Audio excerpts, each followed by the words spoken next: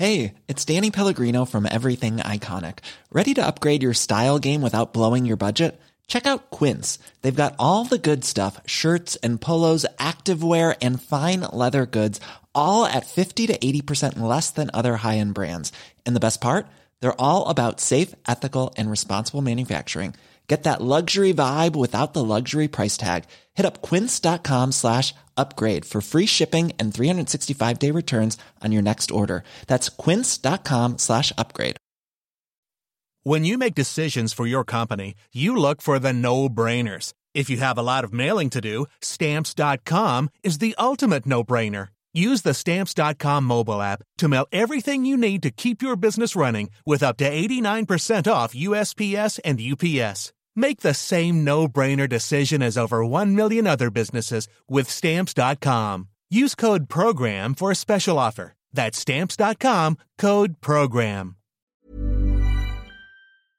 The Breakfast Briefing with Julia Hartley-Brewer on Talk Radio. You could win some smashing prizes. Plus, there's a veritable volley of in-play markets available too. TalkSportBet.com. Big match broadcaster. Bang on bookie. 18 plus terms and conditions apply. BeGambleAware.org. Breakfast talk. News talk. Business talk. Talk radio. The next generation of news-based radio. Breakfast with Julia Hartley-Brewer. Real talk for real people. Harder, older. Have a better breakfast with Hartley Brewer. On the app, on your smart speaker, Talk Radio and Talk TV. Good morning to you. It's Wednesday the 5th of July. You're watching Breakfast with me, Julia Hartley-Brewer, on Talk. Coming up, the Health Secretary has rejected calls for radical reform of the NHS on its 75th anniversary today, saying the health service can prosper without drastic change. Interesting idea. Meanwhile, pupils in England will miss yet another day of education today as NEU teachers go out on strike, with another day of strike action planned for Friday. And Boris Johnson's Partygate inquisitor, Sir Bernard Jenkin, is facing a police investigation into whether he attended a lockdown-busting party himself. There's another investigation as well. Partygate just carries on and on and on, doesn't it? 6:33 is the time. This is Talk Breakfast. I tell you what, it's nothing like starting a show with a cup of tea being spilt on the middle of your desk. Just as you're about to go on. I've got it all over my glasses. It's everywhere. Great way to start the morning. However, good news, everybody. I don't know what the weather was like across the country, certainly in London. Utterly grim and miserable yesterday. I was back in a coat with boots, an umbrella and a scarf.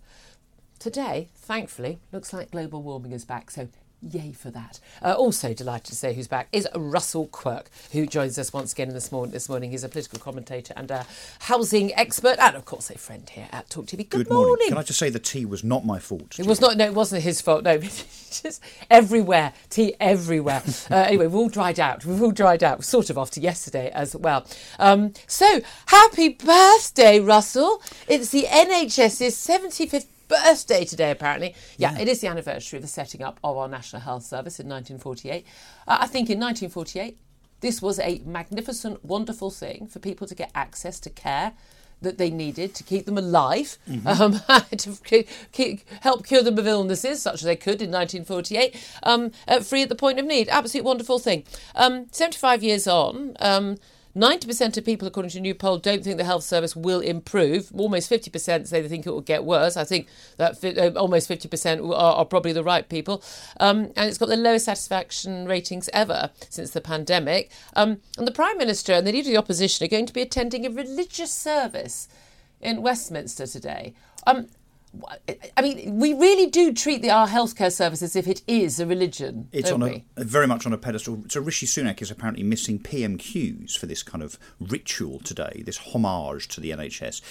75 years old, though, which to me, no disrespect to those listening that are of a similar age, but is kind of old and decrepit, some would say. Wow, okay. Hello to my parents who I'm sorry, but that sums 1879. That sums up the NHS, in my opinion. And the fact that it has had, no real support, no intervention, no innovation for those 75 years. We expect it to run exactly the same now as it did in terms of how it was formed 75 years ago.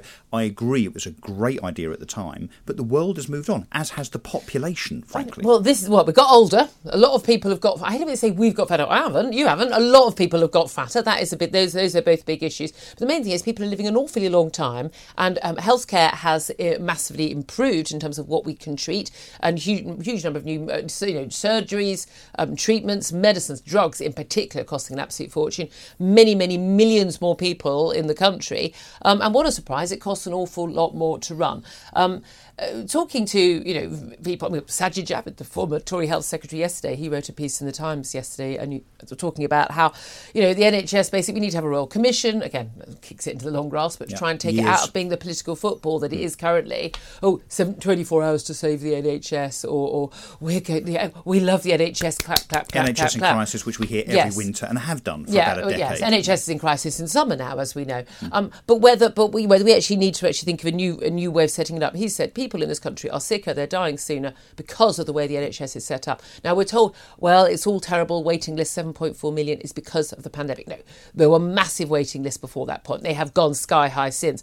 But the decision to shut down the NHS care to pretty much everything other than COVID. Yeah. I keep having people say, doctors and nurses were working around the clock. Yeah, more people were drafted into work in A&E and to work in critical care units, people with COVID. However, huge numbers of people in the NHS really weren't working at all. I know people working at A&E who bet you saw like 8 people at a weekend, because it was so quiet, because people were afraid to go. And we know that people died as a result of that, and people are still dying as a result of that. But in most other countries, although they closed down some services for a short period, they did not close down for months and months and months on end. We bought up all the private healthcare available in the country. Didn't use that. It was only about a third of that at capacity. We didn't use the Nightingale hospitals and the like. So there was the capacity. There was a decision to basically shut it down. If we'd had any other kind of system, that wouldn't have happened, would it? Because it was the monolithic state of the NHS that allowed that to happen. And I think the word is accountability. So within the NHS, because it's a public body, because it's seen as other people's money, in fact, it's seen as government money, which of course there is no such thing. Government money is our money, it's taxpayers' money, it's public money. Because of that, I think it's kind of shielded and enthroned, as you say. It's seen as this kind of untouchable institution that we must not criticise, we must not lament because of the sanctity of the NHS. And I kind of get that. But I think if we're in a position, therefore, that as a consequence of that, we can't challenge, we can't criticise, we can't, for instance, say, look, when it was founded in the 1940s, it didn't have 48% of its staff in non-clinical roles like it does now. And frankly, for Steve Barclay, honestly, to be saying that it doesn't need root and branch reform, that's astonishing to hear from a health secretary. Should know better. We're going to talk to the Shadow Health Secretary, Wes Street, who does come on the show. Never seem to get Stephen Barclay on the show. And Wes Street, to be fair to him, he's quite sensible for a Labour. He is. He talks a lot of sense. He knows that men and women are different people, different bodies and things like that. Well, he's called for reform. He has called reform. It's much easier for anyone in Labour to call reform. Well, we saw Tony Blair, there was actually an awful lot of reform. I think one of the problems is we keep having reform, but the only reforms we actually have are over how much extra pay we give a consultant working in the NHS. So someone works in the NHS, they get a massive payoff. Yes. They then come back 3 days later on a different contract, working for a different organisation, getting paid twice as much. I mean, that is part of the problem. Well, and generally the problem, I think, is that we only talk about the NHS in financial terms. So actually, even more generically than that, what we talk about a lot is it just needs more money. Well, if you don't fix the problems that most of us realise exist from an organisational and efficiency point of view, you can't just keep piling money into something. But it's like giving a kid that's got a drug habit more and more money to make the problem kind of go away. It doesn't go away. International studies are very, very clear. We are not a particularly badly funded NHS. Health per service. capita, it's fine. But the key thing is, the thing I find strange, and yes, you know what, in an emotional time when I was actually ill with COVID myself, I did go outside, with my daughter and husband when I was well enough to, with pots and pans, and do a bit of this. And then I, could care us, because people were working on COVID wards and people were very scared, and all credit to those people. But what I do find extraordinary is the way that this is put on a pedestal. I mean, one of my colleagues has just put out a tweet saying the NHS celebrates its 75th anniversary. People are talking about it having a birthday. It doesn't celebrate. Is it? What are you celebrating? You're not celebrating. It doesn't exist. When are we going? Okay, in 1848. We had a new local authorities actually were required to provide clean and healthy water and safe water for people to drink. I mean, that's kept more people alive than the NHS does right now. And you shouldn't have to go on a waiting list to get clean tap water. Yes. I mean, but we don't have a celebration of the sewers. We don't have a celebration of of things like that. We don't celebrate. We got street lighting 75 years ago. There are loads of things. These are public services that we pay for. Every other first world nation and most other middle-ranking nations provide similar healthcare. Yeah. There are so many people in this country, and mostly it would appear Guardian readers and people working at Sky and the BBC, who seem to be under the illusion that everywhere else in the world you have to be a millionaire to get your cataracts done. Yeah, and we also conflate the NHS as an organisation and an institution with the people. And of course, when you criticise the NHS as an organisation for being inefficient, which it is, I do criticise people. But people then say, well, you're dissing nurses and doctors and porters. No. Don't be naive. We're not talking about nurses being responsible for the inefficiency of the NHS. Managers. We're talking about the managers and the Amanda CEOs, Pritchard, the seriously. CEOs of NHS trusts. Why aren't they criticised? They're the people that are supposed to be running the thing. There was Most of them being paid way more than the Prime Minister. There's a thing I read yesterday, the very simple and sensible idea, in my opinion, that if you have the money and are willing to pay for additional or faster care in the NHS, that you should be able to do so. I have to know. See, I feel people already do that when they have private healthcare. Within the NHS, I feel very uncomfortable about this. I really do. I want everyone to get access to the same care. It's just a question of whether huge and significant problems. Except it's the same volume. people doing the work. Yes. So but that's the same as me going to a doctor and being told, oh, okay, I can see you in 4 months, or if you could pay me 250 quid, I can see you on Wednesday. It's the same doctor. If I wasn't paying 250 quid to see him on a Wednesday, then he would be seeing someone else who was waiting to see him and wouldn't have to wait 4 months. But if it provides more money into the NHS to provide, and also then again back to the word accountability and scrutiny, because people are paying. What we need is a social. We need this sort of combined sort of social system where, as we see in most other functioning countries, where you have to pay. Everyone has to sort of pay if they can afford to for some level of access to care. Like you pay to see a GP in France and in Ireland and other countries. Well, that would prevent wasted appointments. And you have, again, it's subsidised for people who are really wouldn't ever be able to afford even a tenner to go to the doctor.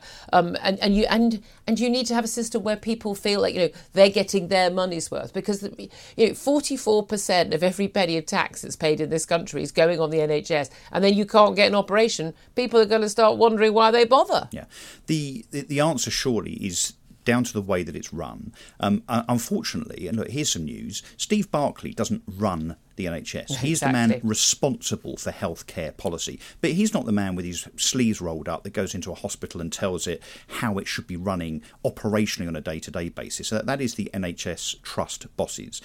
I think we've got to accept that whilst the NHS shouldn't necessarily be privatised per se, it does need to be run in a private company type way. I'll say that very slowly and carefully so that listeners don't misunderstand what I'm saying. Run it like a business so that there's accountability and scrutiny and efficiency, and it will run better. But you have to have the right people in there doing that. Yeah, exactly. And also, people need to be rewarded for doing well. People need to be punished for doing badly. And again and again and again, we've seen, whether it's the blood scandal, whether it's, some children, dying in poor maternity care and the like. We just see again and again and again, scandal after scandal. The idea that everyone working in the NHS is a saint, and every hospital does its best. This is simply patently, provably untrue. Yes. And the sooner you face up to that, and you make sure that people have to learn from best practice, and people need to be sacked, they really do, then you're not going to get any better. Up next, we're going to take a break. Then we're going to mention the small matter of our children yet again not getting any education, but no one seems to care about it. Doesn't make it onto any front pages yet again. NEU on strike on Wednesday and today and on Friday. We'll talk about that up next. Look at the front pages as well. This is Talk Breakfast. On the app, on your mobile, Talk Radio and Talk TV. The Sun's hauls from £9.50 are back, so there's still time to get away this year without breaking the piggy bank. With a choice of over 160 locations across the UK and Europe, there's a holiday for everyone. Pick up the Sun this Saturday to start collecting. The Breakfast Briefing with Julia Hartley-Brewer on Talk Radio. Based on a minimum of 4 people.